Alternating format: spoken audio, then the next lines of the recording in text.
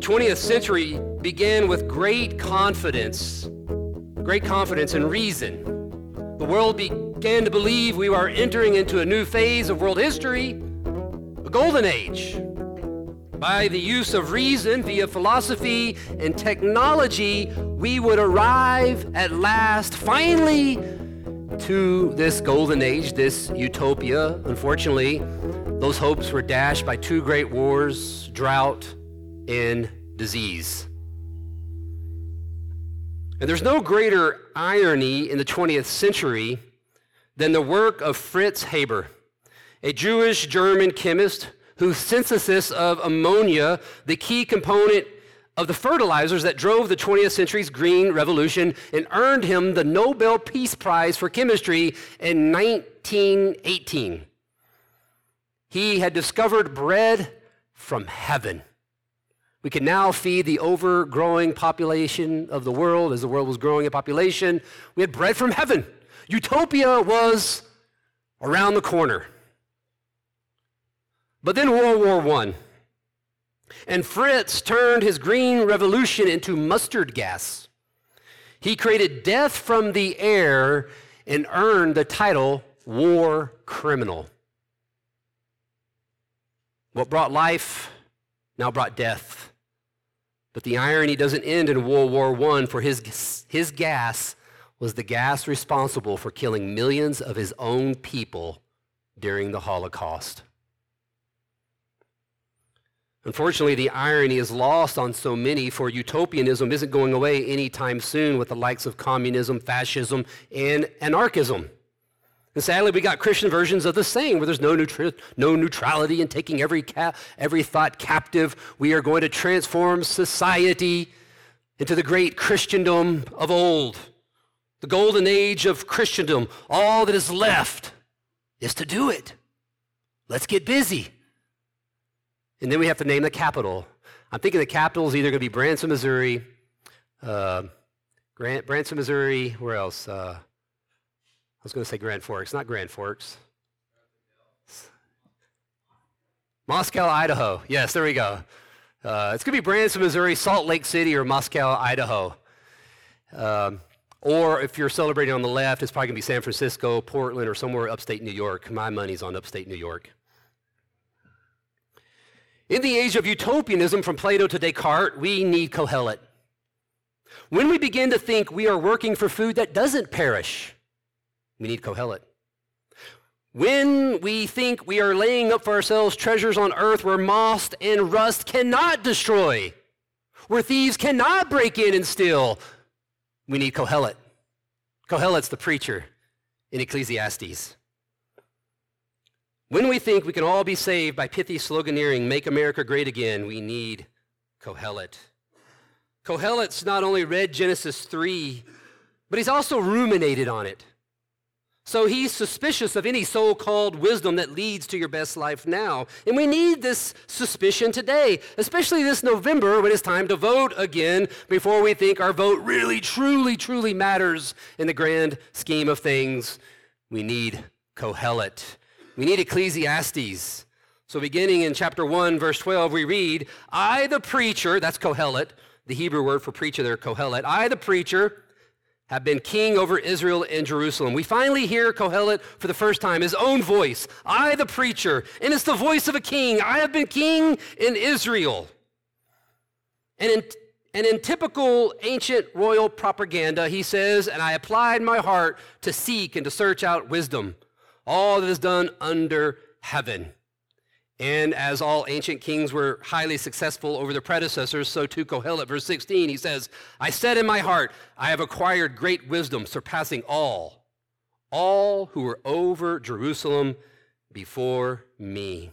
Now Kohelet here, in the language and style of his own day, he seeks to destroy the wisdom of his day. Kohelet achieved great success, surpassing all others before him. Nevertheless, what did he gain? Nothing. The wisdom tradition commands the pursuit of knowledge, and he pursued it with gusto. He had every privilege known to man. Nevertheless, he says he gained nothing. In the end, according to Kohelet, even kings are impotent.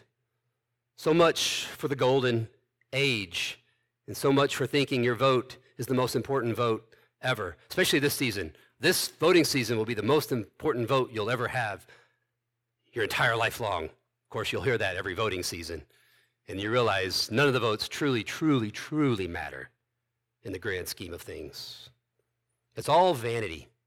We are still in all is vanity. All is vanity. Last week we learned in verses 1 through 11 that even work is vanity. All is vanity. Your work is vanity. What advantage do you gain from work? What do you get when you work? And you say, I get paid. And then I ask, then what? Then you say, oh, I pay taxes. And then what? Oh, I pay bills. And then what? Oh, I get to buy me some stuff. I get some things. Then what? I save for retirement. Then what? What is the purpose of it all? What reason and point? What's the point to it all? We want our lives to count. We want our long, hard days and years to amount to something, but in the end, none of it matters. Eventually, your memory will fade into nothingness. You will be forgotten completely, as if you never even existed. What is the point of it all?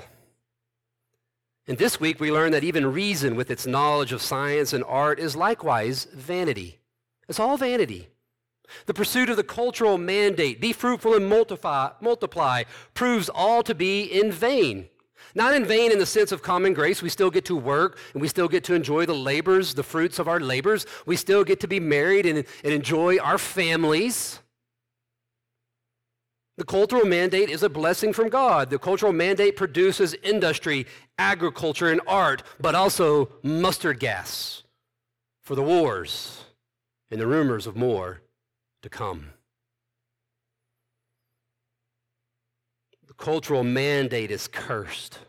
So in pain you shall bring forth children.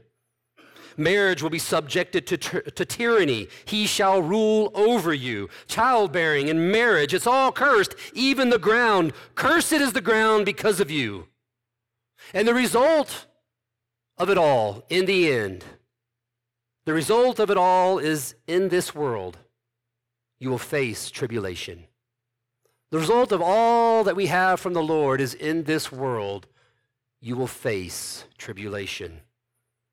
You cannot work your way out of it. You cannot work your way out of this sad world. You cannot work your way into eternal life.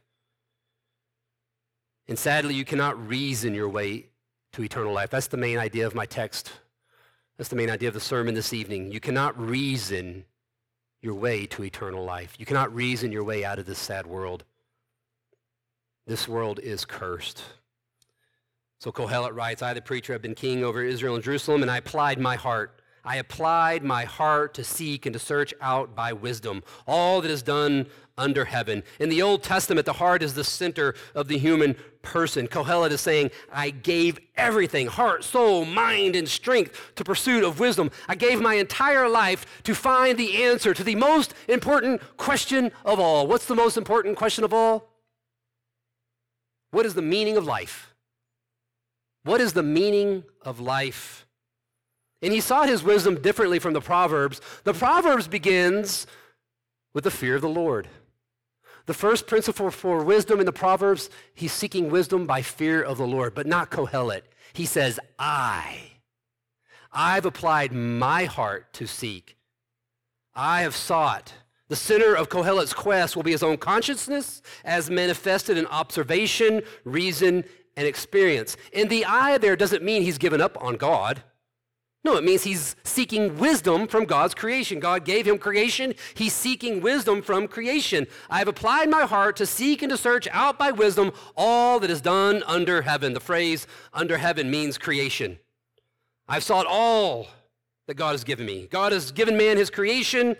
Kohelet used God's creation to find the meaning of life, which proved to be an unhappy business. He says it's an unhappy business that God has given to the children of man to be busy with. And it's unhappiness because the game is rigged. The business is rigged. The game is rigged. Verse 14, he says, I have seen everything that is done under the sun. And behold, all is vanity and striving after the wind.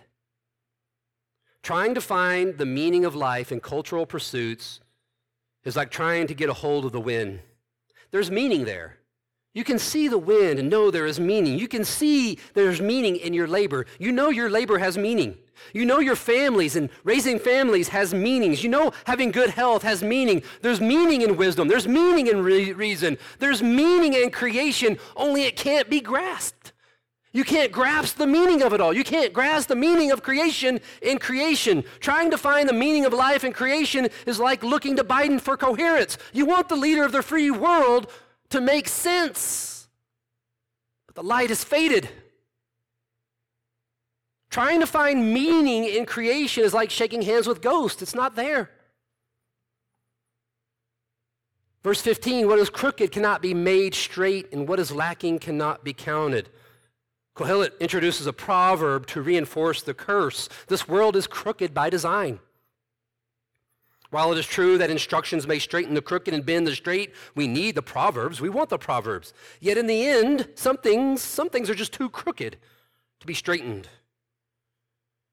You cannot straighten out the world and all its perversity and disorder. You cannot reason your way out of this sad world. What is not there cannot be counted. There is no golden age. There's just wars and rumors of more to come. Kohelet says, verse 16, I said in my heart, I have acquired great wisdom, surpassing all who were over me, over Jerusalem before me.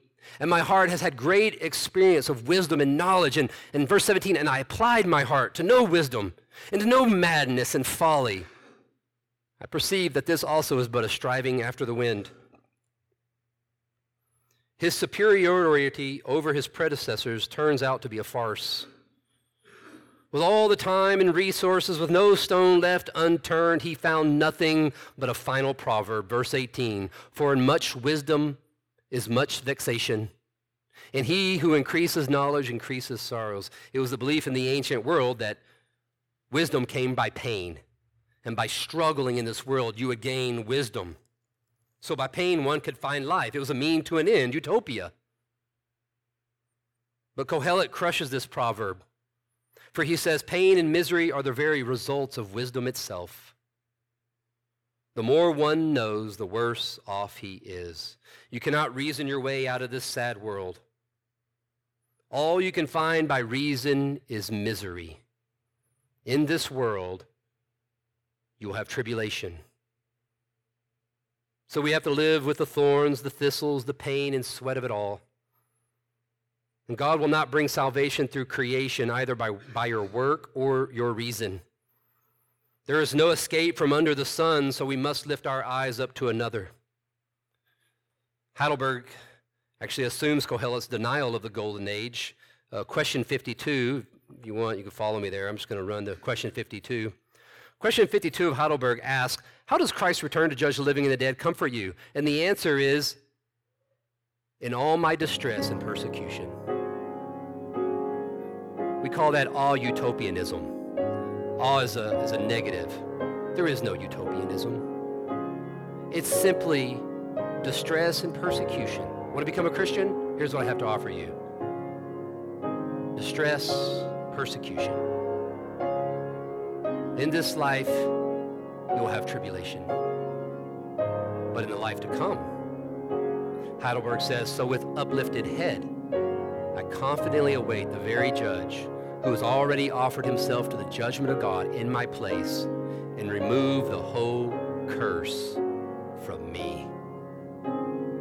Jesus Christ stood beneath the sun for us and proclaimed there is no golden age when he said, in this world you will have tribulation. And then he was crucified for not triumphing in his entry into Jerusalem. He was crucified, dead, buried. In 3 days, he rose again from the dead. And he rose again from the dead so that he could say this in truth, but be of good cheer, for I have overcome the world. And now to the King, eternal, immortal, invisible, be glory now and forevermore. Amen. At Covenant Reformed Church in Missoula, Montana, we sincerely believe God's Word and faithfully teach it. We invite you to worship with us on Sundays. For more information, please visit MissoulaURC.com. That's MissoulaURC.com.